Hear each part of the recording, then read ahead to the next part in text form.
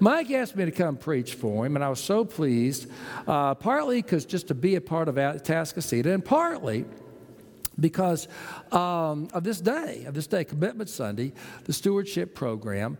I believe so strongly in this. Partly, of course, because unless this church has great givers, it can't do great things for its own members, for the world, and this world needs great things right now. Amen? We live in a world desperate in its need in so many ways. Physical, of course, but emotional, spiritual, all kinds of ways. But also because underneath everything else, when we talk about commitment, is another issue. When we talk about money, there's another issue, and that I really kind of want to bring into focus this morning that has a lot more to do with our hearts than anything out there.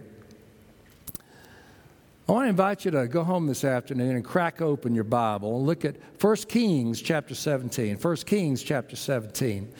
And I'm going to tell it to you now, the story, but I want you to crack open your Bible and spend a little time looking at it. And you can do that. I don't know who you might be watching. Texans, Cowboys. I tell you, they're both going to lose. They're just going to lose. It's okay. We're from Houston. We're used to suffering. And crack open your Bible, take some time with this, and think about it, pray about it, talk about it with those you care about. The prophet Elijah, this mighty man of God, has been in Israel taking on King Ahab and Queen Jezebel and criticizing them, speaking truth to power and calling them down for their immorality, their oppression of the poor, their personal unrighteousness, their political unrighteousness, their worshiping of false gods. And then God says to him, it's time to get out of here. You need to get out of Israel. You need to find a place of safety for a while. And so Elijah goes on a journey, and then God says to him, I want you to go to Zarephath. And in Zarephath, you're going to find a widow. And with that widow, you can live and be safe and renew yourself so that you can come back in ministry and do the things I want you to do. So Elijah went to Zarephath, and when he got there, there was famine throughout the land. And there he found the widow. And there was the widow. She had one son, and they were dying of hunger from the famine. And she had just enough meal and just enough oil to make herself one last meal. She was going to fix that meal, and then she and her son were going to lie down to die. And seeing this destitute widow with just enough food for her and her son to have one last meal and to lie down and die, the prophet Elijah came walking up, and this mighty man of God said, well, before you do, make me a little cake first. It sounds horrible. It sounds horrible. It sounds cruel. It sounds selfish. It sounds merciless. What? This woman's going to have one last meal and then die? And what does mighty man of God do? He says, make me a little cake first. But then Elijah goes on, and he explains to her that he wants her to do that. Because as she does, as she puts, even with her negative situation, even with everything pressing down on her, as she puts God and the messenger of God first and includes the work of God in what little she has, she will open her life to a blessing that God wants to give her. And that's the theme I want to bring to you, the surface of your mind this morning. That when you begin to put God first in everything you are, and a major place to start is in what you own. In what you own. Begin to put God first there in your giving, in the money you got, that sort of thing. You open your life to a blessing you can find in no other way. Now, before I go any further, I need to be clear. I do not believe in prosperity theology. Prosperity theology. Do y'all know what that is? You can hear it on television at times. You can hear it on the radio. You can crack open books, and they'll teach you prosperity theology. Prosperity theology is you give in order to get. You need something, you give a big enough gift, and God's going to give you what you want. God's going to give you what you think you need. You just give that amount, and hey, here it comes. Here it comes. I don't believe in that. First, because it teaches wrong motivation. That's selfishness disguised as giving. And God never blesses selfishness. And second, because it teaches the wrong image of God. The picture it gives is of God as a giant cosmic vending machine. You put in the right coins and you get back what you want. Like you put in the coins at a Coke machine, you get a Coke back. That's the wrong image. And also, I don't believe in it because people who preach it don't believe in it either. I got a letter a while back to help prompt this sermon. I got a letter a while back, and it said, we've been praying about it, and we believe in God, and we know you believe in God, and we want the best for you. So if you will send $100 to this ministry, we know that God will send you 1,000. That's a pretty good deal when you think about it. Send 100, get 1,000. So I thought about it for a little bit, and then I wrote them back. And I said, I appreciate so much this wonderful offer. And because I believe in the good you are doing, I want to ask you to send me $100. Send me $100, and then I know God will give you 1,000. I have yet to hear from them. I keep waiting. I keep looking for that $100. People who preach prosperity theology don't really believe it. It's a bunch of hogwash. But I want to tell you what I do believe. I believe in obedience theology. Obedience theology. That as we align our lives with God, and we don't try to get Him to do what we want, but rather we seek by growing in His Word, in His Scripture, by growing in His sacrament, by growing in the church, by learning to listen to His guidance in our prayers. As we grow in Him and seek to keep Him central to our lives and seek to do what He wants, give what He wants, be what He wants, we allow Him to move into a central position in our life, and where God is, miracles flow. They just do. Where God is, blessing comes for us, for those we care about, for all those He could bless through us. In ways we cannot anticipate now, blessing will come. The problem is that this is so hard to do because we tend to get trapped by what we can see. We tend to get trapped by what we can see. I mean, God is invisible. God is spiritual. You know, we hear all the words. We say, yeah, I want to trust Him. But then we get trapped by what we can hold in our hands, what we have in the bag, what we have around us, the roof over our heads, what we wear in the morning, what we drive. And it is so real. It is so tangible. And before you know it, we are looking to what we have to define how we feel about ourselves. We're looking to what we have in the bank to define what we're worth. We're looking to what we can hold in our hands to feel secure about the future and feel secure about today. And what do I have to meet today with? It's whatever is real to me that I can hold in my hands. And that is so terribly dangerous, my friends, and we're all vulnerable to it, but it is so terribly dangerous because when I once fall into that trap, I am in effect focusing on that which I can hold in my hands and turning away from the one who is in fact the author of my being.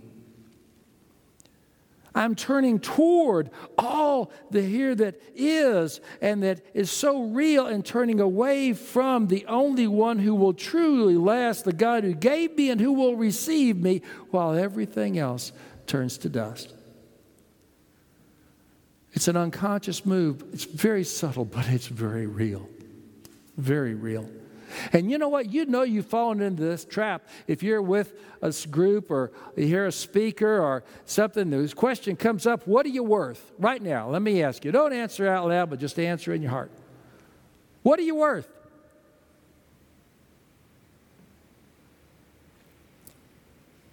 If the first answer that comes into your mind is what you got in the bank, where you are in life, what kind of roof you got over your head, what other people think of you. The first answer that comes into your mind is where you are in life, what you can hold in your hands, what you can see, where you are in this world.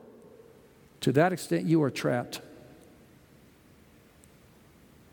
Do you know the only appropriate answer to the question, what are you worth? The only appropriate answer, if you don't hear anything else in this message, you hear this.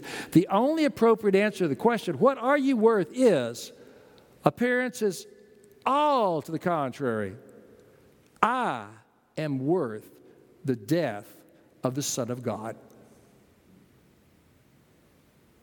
And so are you. And so is every person you will ever lock eyes with. And to the extent that you have any other immediate reaction to the question than that you are worth the death of the Son of God, to the extent that you have any other answer to that immediately come into your mind, to that extent an inadequate answer is driving your life. And if you don't watch out, it will drive you into anxiety and despair. When John D. Rockefeller was one of the richest men on earth, some people said he was the richest man on earth. John D. Rockefeller was asked, when do you have all that you need? When do you have all that you need? They asked this of one of the richest men on earth. He said, when you have just a little bit more. Everybody laughed. But then so many of them, after the interview was over and they started thinking about it and talking about it, said, what an absolutely terrible way to live. It's so true. So many of us live with that in such an ongoing way. And yet, if the goal, the sense of security comes only when you have a little bit more, there will always be a little bit more. And a little bit after that. Which means that if you are once stuck on that treadmill, you are stuck living your life, always trying to get that which you cannot finally hold on to, that which you cannot finally keep, and you are then setting yourself on a course to anxiety and despair. Low level, maybe, but constant, and eroding everything else in your life. Your peace, your freedom, your joy, your best self. And if you look around at our culture with open eyes, and frankly, if you look at your own heart with a courageous eye, you'll see so many living driven by that anxiety and despair. Because this is all you've got, it's not enough. That's why Calvin Miller wrote in these beautiful, beautiful words, the world is poor because her treasure maps are all of the earth. X marks the spot. And her treasure is in the sky. This is the choice that's being given, that dear lady in 1 Kings 17, the widow of Zarephath, being asked to say, do you, make me a little cake first. Looking at all the little bit she had, and then the God coming in saying, make me a little cake first. And we can imagine how much it had torn at her, how much it must have hurt her, how much it must have torn at her. But she chose the invisible over the visible, the spiritual over the material. She chose her treasure in heaven over the transient treasure she had on earth. And she invited the prophet into her home. And she fixed that last meal, and she shared some with the prophet. And in ways that we can't even begin to understand, that little bit she had became not only enough, but more than enough. Because for the next months, while the famine still lasted, She, her son, and the prophet all ate at her table. Everybody having enough. Can we understand how that was? No. We can't even begin to understand all the ways God will work in our lives when we begin to step forward in every dimension of our lives, starting with what we can see and what we have. But He will. And things will work together in ways we could never have imagined to not just bless us, but bless others through us. This is the point, my friends, of the tithe, by the way. In Deuteronomy 14, it explains why the tithe was given. This is kind of supported throughout the Scriptures. This is not supported. This is emphasized throughout the Scriptures. This is emphasized by the ancient Jews, the early Christians. But it really kind of sets it out in Deuteronomy 14 in a very clear way. The tithe is about acknowledging God's ownership of our lives. God's ownership of our lives. In the ancient world, only a few people actually owned land. The rest were tenants. And the tenant farmers would work the land, but somebody else owned it. And then when all the crops came in, they sold them for profit, the tenant kept 10% of the profit. The owner kept 90%. Sounds harsh, doesn't it? Owner keeping 90%. But the owner owned everything. The tenant was just kind of working the land that wasn't his. And that's how it worked. The owner owned 90%.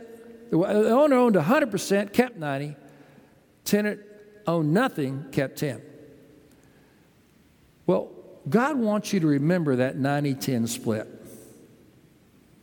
God wants you never to forget that 90-10 split. Because whenever you think of it, God wants you to remember that He is the owner with ultimate title to your life. You did not ask to be born. You did nothing to deserve the right. I know you've worked hard, you've achieved, and you've succeeded, and you got great things going on, and you're giving your very best, but you know what? God created you. God gave you the opportunities, and when it's time for you to go home, you will not go home to yourself, you'll go home to Him. You are the tenant working the life on the planet He has loaned you. And as the owner, He can ask for anything. In His mercy, He has reversed the numbers. You own nothing. You keep 90%. He owns everything. He asks for 10%. And He wants you to remember that so that whenever you give that 10%, you will remember that you do not belong to this earth. You belong to heaven. Now, friends, there are many reasons we give. Y'all have heard so many of them, and they're all true. To help the needy, to support the church, to reach out in ministries to the members and the non-members in amazing and wonderful ways. There's so many reasons we give, and unless people give in great ways, this church cannot do the great things I believe this world needs of it. But the number one, the deepest reason we give is that when you tithe and give generously, you are declaring to the world and to your heart that you know your owner. And that means that whatever happens and whatever you face, whether we've got a lot or a little, whether you get COVID tomorrow and they can't treat you like they have Mike, or whether you never get COVID at all, whether you live 100 years or whether you live not 100 days. Whatever happens to you, as you face it, you can say, I stand in the power of God. And His promise is true, He will see you through. That's what it's about. Declaring that you know who owns you and that you have been bought with a price. And that you are not ashamed of your owner. And there is enormous power in that. My wife and I first discovered the power of this putting God first in every element, including our giving, even when we didn't see how things were going to work out. Our first year in seminary, we were, students in Texas. We grew up in Texas. We met in college, went off to Yale Divinity School for my seminary work. And my first year, on a Thursday night, the end of my first year on a Thursday night, we got letters in the mail. I'd been at school working on my master's in divinity. Karen had a job at Yale Medical School. I was working on my master's in divinity at Yale. She was getting her PhD at Yale, which is putting hubby through. Putting hubby through. So we got home that night. I'd been at this class in the library all day. She had been working all day. We opened the mail, and there were a bunch of letters. And the first letter was from the apartment saying that our rent was going up. And this is going to be a problem because, you see, we were just starting out. We were students. We had her salary coming in, and I was making a little bit on the side, doing odd jobs. And she basically... her income was just enough to cover the apartment rent, the tuition, and pay for food. Most days, we didn't eat well all days, but most days we ate pretty well. But her salary was just enough to cover all that. And there's the first letter saying apartment rent's going up. Then the second letter said tuition is going up. Third letter said that her salary was being held flat. It was not going up. And we just threw up our hands. We said, what are we going to do? We were horrified. Our money wouldn't stretch that far. Rent, tuition, salary not going up. Which way do we turn? We stayed up late that night trying to figure out, what are we going to do? What are we going to do? We prayed about it. We said, God, we need help. God, we need guidance. God, we need an answer. And the next day we heard from the church. That next day we got home, and there was an envelope from the church sitting on, we picked up at the mailbox. We took it in, we ripped it open, and it was our pledge card. And that's why I've always been able to identify with the widow of Zarephath, okay? God, give me food, give me food. And here comes the prophet, make me a little cake first. God, help us out, help us out. What are we going to do here? And hey, fill out a pledge card. But what were we going to do? I mean, we were Christian. We knew what we were supposed to do. And so we knew what Karen's salary was going to be next year because, it wasn't going up. And we were supposed to fill out a pledge card and put down our tithe. And we didn't know what to do. We prayed about it. We agonized. Finally, late that night, we put down our pledge to mail back into our church back home here in Texas. And by the way, if you don't understand tithe is 10%. And now, people will play games with this. I preached downtown, had some really sharp people in the congregation. I bet some of you all are really sharp. And I had some guys who once came up to me, and they were talking to me. They were in a coffee club, and they said nice things about my preaching, but then they said, but now there's stuff on tithing. They said, now look, these were guys that all knew how to work a sharp pencil. All knew how to work a sharp pencil. And they could take a sharp pencil to their salary, drove late model cars, nice big house, fancy clothes, great vacations. They could make their salary look like nothing. You know what I'm talking about? What do I owe in taxes? Nothing. What do I know of God? No, they could take that, they could whittle it down. And they said, now, Dr. Wendy, what do you think about all this? And I just looked at them. I said, well, if you want God to take that same sharp pencil to your life, at the end of your life, I think you should keep doing what you're doing.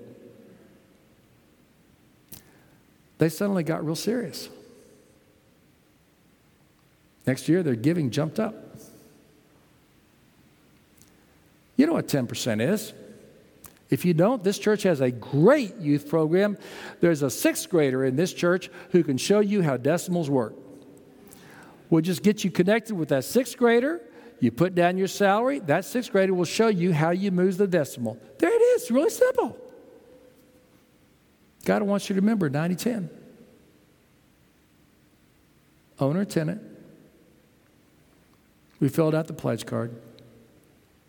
I think the hardest thing I've ever done is to make that walk to the mailbox. I was on my way to the library, had to get a book for a paper I was writing, and I was going to drop the letter off on the way, and it kept getting heavier and heavier and heavier, and I did not want to go. I did not want to go. And I kept arguing with God, and I kept worrying, and I kept trying to figure out what we were going to do. Finally, I got to the mailbox, took everything I had, but I'll never forget opening that mailbox, slipping in the envelope, and the mailbox slamming shut with that clanging noise they make. And all of a sudden, in a way I could not understand, my heart felt lighter. It felt lighter. It felt like I'd been carrying a weight, and suddenly it was released. And as I walked away from the mailbox and walked on over toward the library to get the book I needed, I couldn't explain it. It was weird. I'd never had this experience before, but it was as if in the back of my heart I heard cheering, almost as if was cheering in heaven, almost as if they were angels cheering for me, as if I had been in some great spiritual battle and won a victory I had not even known I needed to win.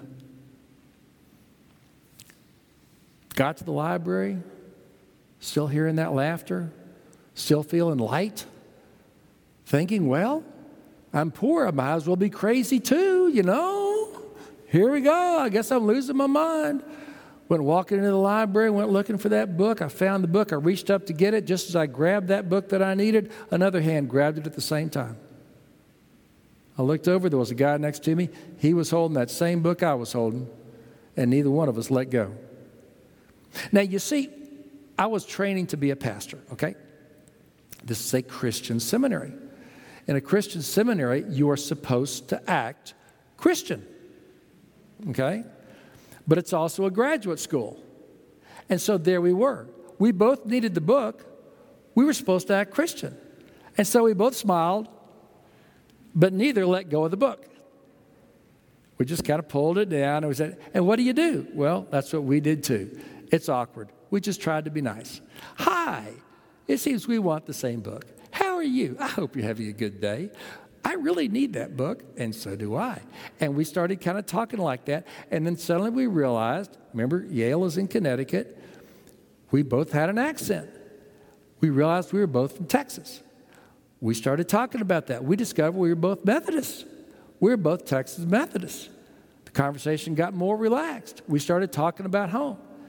And then he stopped, and he said, you know what? I like the way you present yourself. I've got a great job, a cream puff of a job. It's for a church 30 minutes north of town, a real easy drive. And they give me a free place to stay. My wife and I stay in a free apartment there. I do the youth ministry, but it's a small church, so there's not much to do. And they give me a nice salary. Would you be interested in that job?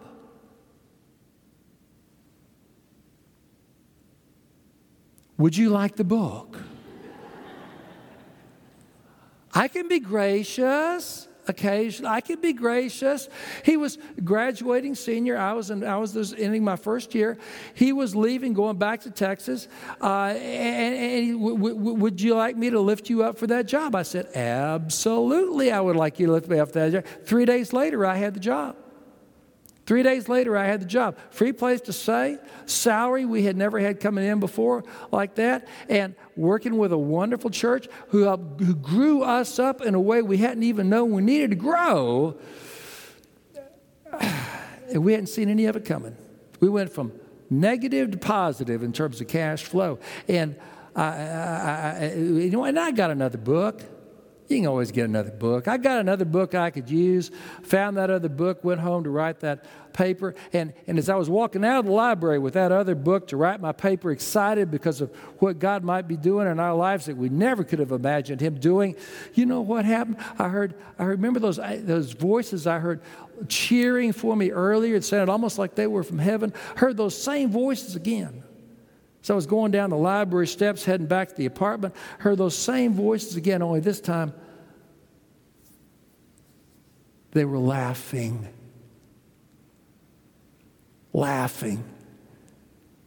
with joy And it was almost as if I could hear God saying, now, can you learn to trust me?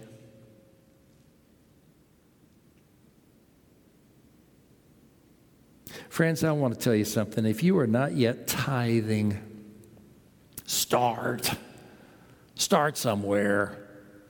Start somewhere. Ask God to give you a number, God to give you a percentage. And be honest about what you're going to do with that percentage.